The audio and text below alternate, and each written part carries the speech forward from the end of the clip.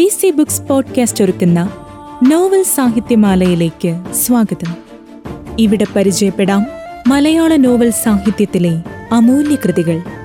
ഈ എപ്പിസോഡിൽ നമുക്ക് കേൾക്കാം SK പൊറ്റക്കാട്ടിന്റെ ഒരു തെരുവിന്റെ കഥ. ഒരു തെരുവിൻ്റെ പശ്ചാത്തലത്തിൽ കഥ പറയുന്ന നോവലാണിത്. ഇതിലെ കഥാപാത്രങ്ങളെല്ലാം രക്തവും മാംസവുമുള്ള മനുഷ്യജീവികളായിരുന്നു. ഇവരിലാരും ഇന്ന് നമ്മുടെ ഇടയിലില്ല. ചരിത്രകാരന്മാർ മിനക്കെട്ടിരുന്നെഴുതുന്ന ഏടുകളിൽ ഇവരുടെ പേരുകൾ ഒന്നുപോലും കാണുകയില്ല. ശവക്കുഴിയിൽ, പട്ടടയിൽ, വെറും മണ്ണിൽ ഇവർ മാഞ്ഞുപോയി എന്നേക്കുമായി. പക്ഷേ ഇവരുടെ ചെത്തവും ചൂരുമേറ്റ തെരുവ് ചിരിച്ചുകൊണ്ട് ഇന്നും നിലകൊള്ളുന്നു. പുതിയ കോലങ്ങൾ ഇവിടെ കെട്ടിയാടുന്നു. പുതിയ കാൽപ്പാടുകൾ പഴയ കാൽപ്പാടുകളെ മായ്ക്കുന്നു. ആ കഥകൾ അങ്ങനെ നൂറ്റാണ്ടുകളായി തുടർന്നു പോകുന്നു. കേൾക്കാം അവസാനമില്ലാതെ തുടരുന്ന ഒരു തെരുവിൻ്റെ കഥ.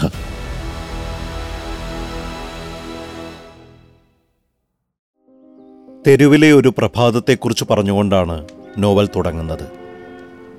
മകരക്കുളിരിൽ രാത്രിയുടെ ഒടുക്കത്തെ യാമങ്ങളിലൊന്നിൽ തെരുവിൽ ചപ്പുചവറുകൾ കൂട്ടിയിട്ട് കത്തിച്ച് തണുപ്പകറ്റുന്ന കൂനൻ കണാരനും നുണ്ടിപ്പറങ്ങോടനും ഇറച്ചിക്കണ്ടം മൊയ്തീനും കേളുമാസ്റ്ററും കിടന്നുറങ്ങുന്ന സാൻഡോ കറുപ്പനും പഴയ ആനക്കാരനും വരത്തനുമായ അപ്പുനായരും നേരം വൈകി മാത്രം എത്തിച്ചേരുന്ന പത്രം ഏജന്റ് കൃഷ്ണക്കുറുപ്പുമാണ് ഈ ആദ്യ രംഗത്തുള്ളത്.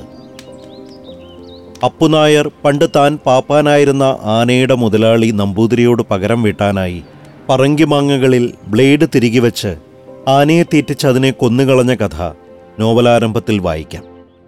ഓരോ കഥാപാത്രത്തെയും ഒരിക്കലും മറന്നു പോവാത്ത മട്ടിൽ കറുത്ത ചായത്തിൽ അല്പം നർമ്മം കൂടി ചാലിച്ചാണ് SK വരച്ചു കാട്ടുന്നത്. നോവലിലുടനീളം ഈ നർമ്മസ്പർശം നിലനിർത്താൻ പൊറ്റക്കാട്ട് മനസ്സു വയ്ക്കുന്നുണ്ട്. കഥയിലെ കേന്ദ്ര കഥാപാത്രങ്ങളിലൊന്നായ പത്രം ഏജന്റ് കൃഷ്ണക്കുറുപ്പിന് പലമട്ടിൽ മിഴിവ് ലഭിക്കുന്നുണ്ട്. വെൽക്കം ഹോട്ടൽ മുതലാളി ശിവരാമകൃഷ്ണയ്യരുടെ പേരിൽ മുമ്പുണ്ടായ ഒരു സ്ത്രീ പീഡനത്തിന്റെ വാർത്ത പത്രത്തിലുണ്ടെന്ന മട്ടിൽ വെൽക്കം ഹോട്ടൽ പ്രൊപ്പറേറ്റർ ശിവരാമകൃഷ്ണയ്യരുടെ പേരിൽ ബലാത്സംഗ കേസ്, കാര്യം വിഷമസ്ഥിതി എന്ന് അയാളുടെ ഹോട്ടലിന് മുന്നിൽ വെച്ച് വിളിച്ചു പറയുന്നതാണ് ഒരു വിൽപ്പന തന്ത്രം. ഏതു വാർത്തയ്ക്കും ഒടുവിൽ കാര്യം വിഷമസ്ഥിതി എന്നു ചേർത്താണ് വിളിച്ചു പറയാറ്. ഹോട്ടൽ മുതലാളി അപമാനം ഭയന്ന് പത്രം അപ്പാടെ വിലക്കെടുക്കും. കുറുപ്പിന്റെ ഭാര്യ വെൽക്കം ഹോട്ടലിലെ അടുക്കളയിൽ ജോലിക്കാരിയാണെന്നതാണ് മറ്റൊരു തമാശ. 10 പുതിയ പത്രവും ബാക്കി മുഴുവൻ ചെലവാകാതെ ബാക്കി വന്ന പഴയ പത്രങ്ങളും വെച്ചാണ് അയാൾ അയ്യരെ കൊണ്ട് വാങ്ങിപ്പിക്കുന്നത്. ഒരിക്കൽ ഇങ്ങനെ കിട്ടിയ പണം കൊണ്ട് ഒരു പോസ്റ്റ് കാർഡ് വാങ്ങി കുറുപ്പ് പത്രാധിപർക്കെഴുതി, വെൽക്കം ഹോട്ടൽ പ്രൊപ്പറേറ്റർ ശിവരാമകൃഷ്ണയ്യരുടെ പേരിലുള്ള ബലാത്സംഗ കേസിനെപ്പറ്റി എന്തെങ്കിലും 2 വരി ഓരോ ദിവസത്തെയും പത്രത്തിലിട്ടാൽ പത്രത്തിന്റെ പ്രതികൾ ചുരുങ്ങിയത് 200 എണ്ണം താൻ വിൽക്കാം എന്നതായിരുന്നു ആ സന്ദേശം. സഹികെട്ട ശിവരാമകൃഷ്ണയ്യർ സഹായവശം 50 രൂപ പത്രാധിപർക്ക് കൈമടക്കിയതോടെ കുറുപ്പിന്റെ കാര്യമാണ് വിഷമസ്ഥിതിയിലായത്. കാമുകിയുടെ മൂക്കറുത്ത് കാമുകൻ കാശിക്ക് പോയി, പോലീസ് ഇൻസ്പെക്ടർ പൊട്ടക്കുളത്തിൽ വീണു, ആൺവേഷത്തിൽ പെൺമോഷണം തുടങ്ങിയ വാർത്തകളെ പിന്നീട് കുറുപ്പിനെ വിളിച്ചു പറയാനും നാട്ടുകാരെ പ്രലോഭിപ്പിക്കാനുമുണ്ടായിരുന്നുള്ളൂ. ചില യുദ്ധവാർത്തകളും. ഈ തെരുവിൽ വന്നു പോകുന്നവരാണ് കഥാപാത്രങ്ങൾ. തെരുവുമായി ഏതെങ്കിലും തരത്തിൽ ബന്ധപ്പെടുന്ന പല ജനസിൽപ്പെട്ട ജീവിതങ്ങൾ. അതുകൊണ്ട് തന്നെ ഒരു കുടുംബത്തിൻ്റെയോ സംഭവത്തിൻ്റെയോ ആദിമധ്യാന്തങ്ങളുള്ള കഥയല്ല നോവലിൽ അവതരിപ്പിക്കപ്പെടുന്നത്. തെരുവുകൊണ്ട് മാത്രം പരസ്പരം ബന്ധമുള്ള പല കഥാപാത്രങ്ങൾ. ഓരോരുത്തരുടെയും രൂപസ്വഭാവ സവിശേഷതകളിലൂന്നി കഥ പറയുകയാണ് SK ചെയ്യുന്നത്. നഗരജീവിതത്തിൻ്റെ പല മുഖങ്ങൾ നോവലിൽ കടന്നുവരുന്നു. വേരുകളുള്ളവരും ഇല്ലാത്തവരും ഇതിലുണ്ട്. തെരുവിലെന്ന പോലെ നോവലിലും പലരും വന്നു പോകുന്ന കഥാപാത്രങ്ങളാണ്. തെരുവിൽ നിന്ന് പോകുന്നതോടെ അവരുടെ റോളും അവസാനിക്കുന്നു. പിന്നാലെ ചെന്ന് അവരുടെ പരിണാമത്തിൽ ശ്രദ്ധയൂന്നുന്നില്ല. അവരെ ഉപേക്ഷിച്ചു കളയുന്നു. അന്നത്തെ നിലയിൽ നോവലെഴുത്തിൻ്റെ ഒരു പുതിയ രീതിയാണിത്. ഇങ്ങനെ വന്നു പോകുന്നവരെല്ലാം ചേർന്ന് തെരുവിൻ്റെ ചിത്രം പൂർത്തിയാക്കുന്നു. വലിയ ക്യാൻവാസിൽ കാലപരിണാമത്തിൻ്റെ ചിത്രം ഏതാനും കഥാപാത്രങ്ങളുടെ പരിണതയിലൂടെ പറയുന്ന നോവൽ ശൈലിക്ക് പകരം ചിതറിയ ചിത്രങ്ങളിലൂടെ സമഗ്രഭാവമുണ്ടാക്കുകയാണ് നോവലിസ്റ്റ്.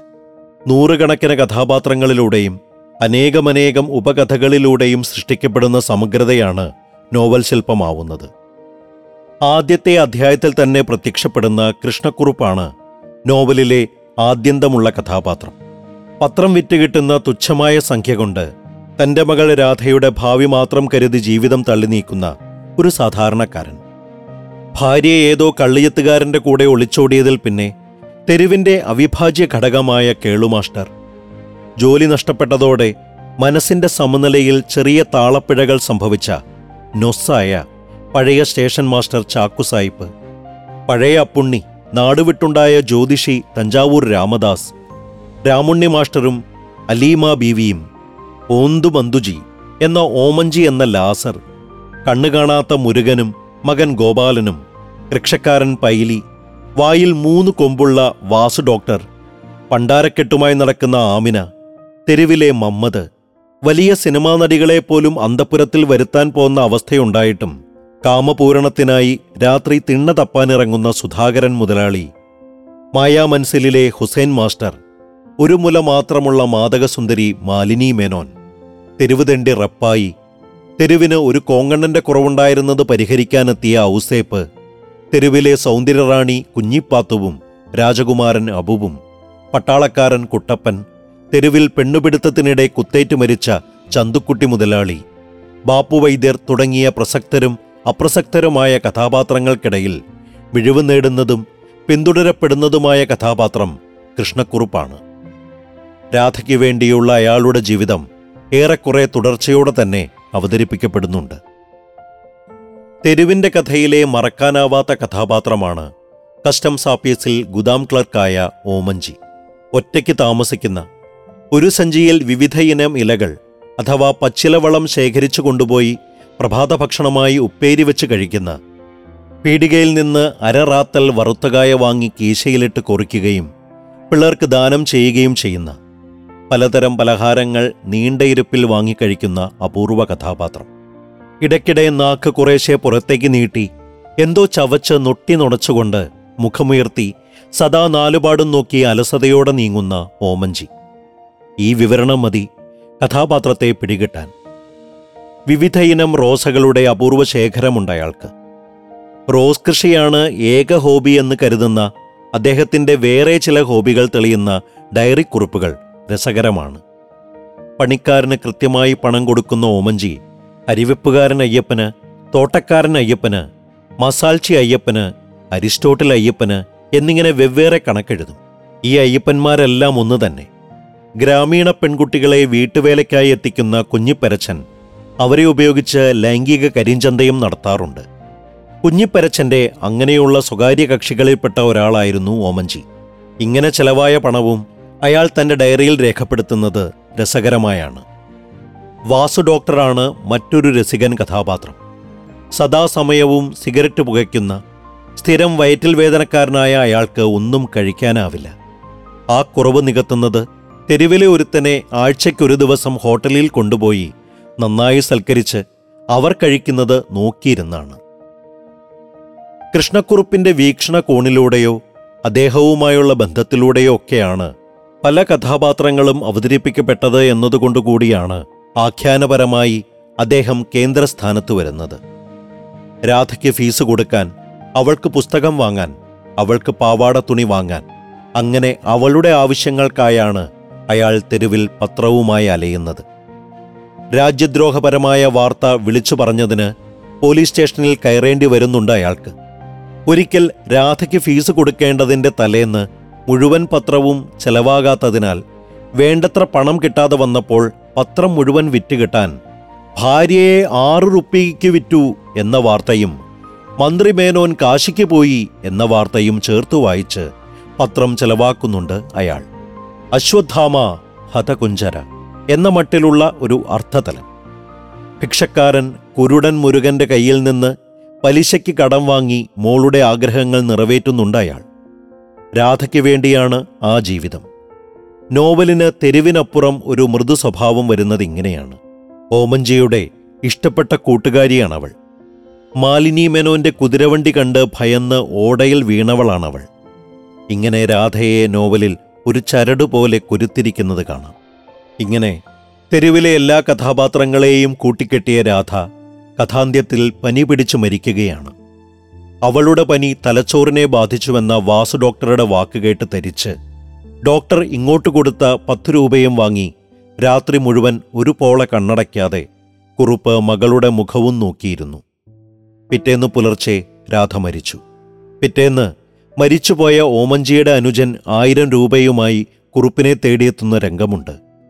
ഓമഞ്ചി രാധയ്ക്ക് വേണ്ടി മാറ്റിവെച്ച തുകയാണത്. കുറുപ്പ് ആ കാശ് വാങ്ങുന്നില്ല.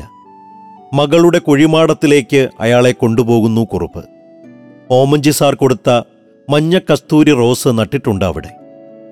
കുറുപ്പ് പറയുന്നു, ഇവിടെ എൻ്റെ മകൾക്ക് സുഖമാണ്. പൂക്കളും പൂമ്പാറ്റകളുമാണ് ഇവിടെ അവളുടെ കൂട്ടുകാർ. പടുമരങ്ങൾ തണൽ വിരിച്ചു കൊടുക്കും.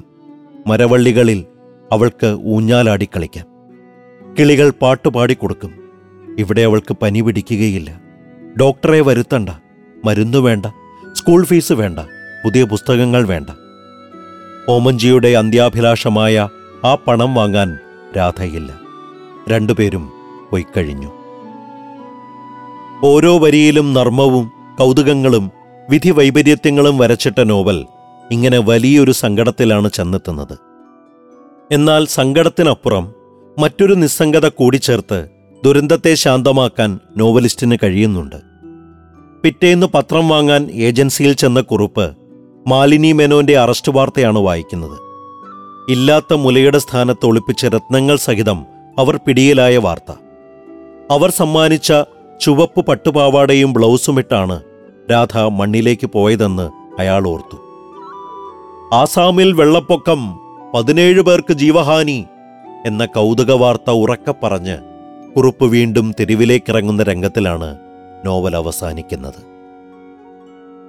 6 പതിറ്റാണ്ട് മുമ്പ് എഴുതപ്പെട്ട ഈ നോവൽ മലയാളത്തിലെ ഏറ്റവും ശ്രദ്ധേയമായ നോവലുകളിലൊന്നാണ്. കോഴിക്കോടിന്റെ ചരിത്രം സാമൂതിരിമാരുടെ കഥകൾ മാത്രമല്ല, അത് അസംഖ്യം തെരുവുകളുടെ കഥ കൂടിയാണെന്ന് നാം ഈ നോവലിലൂടെ മനസ്സിലാക്കുന്നു. അവിടെ ജീവിച്ചു മരിച്ച അസംഖ്യം സാധാരണ മനുഷ്യരുടെ കഥയാണ് ചരിത്രം. ചരിത്രം തന്നെയാകുന്നു നോവൽ.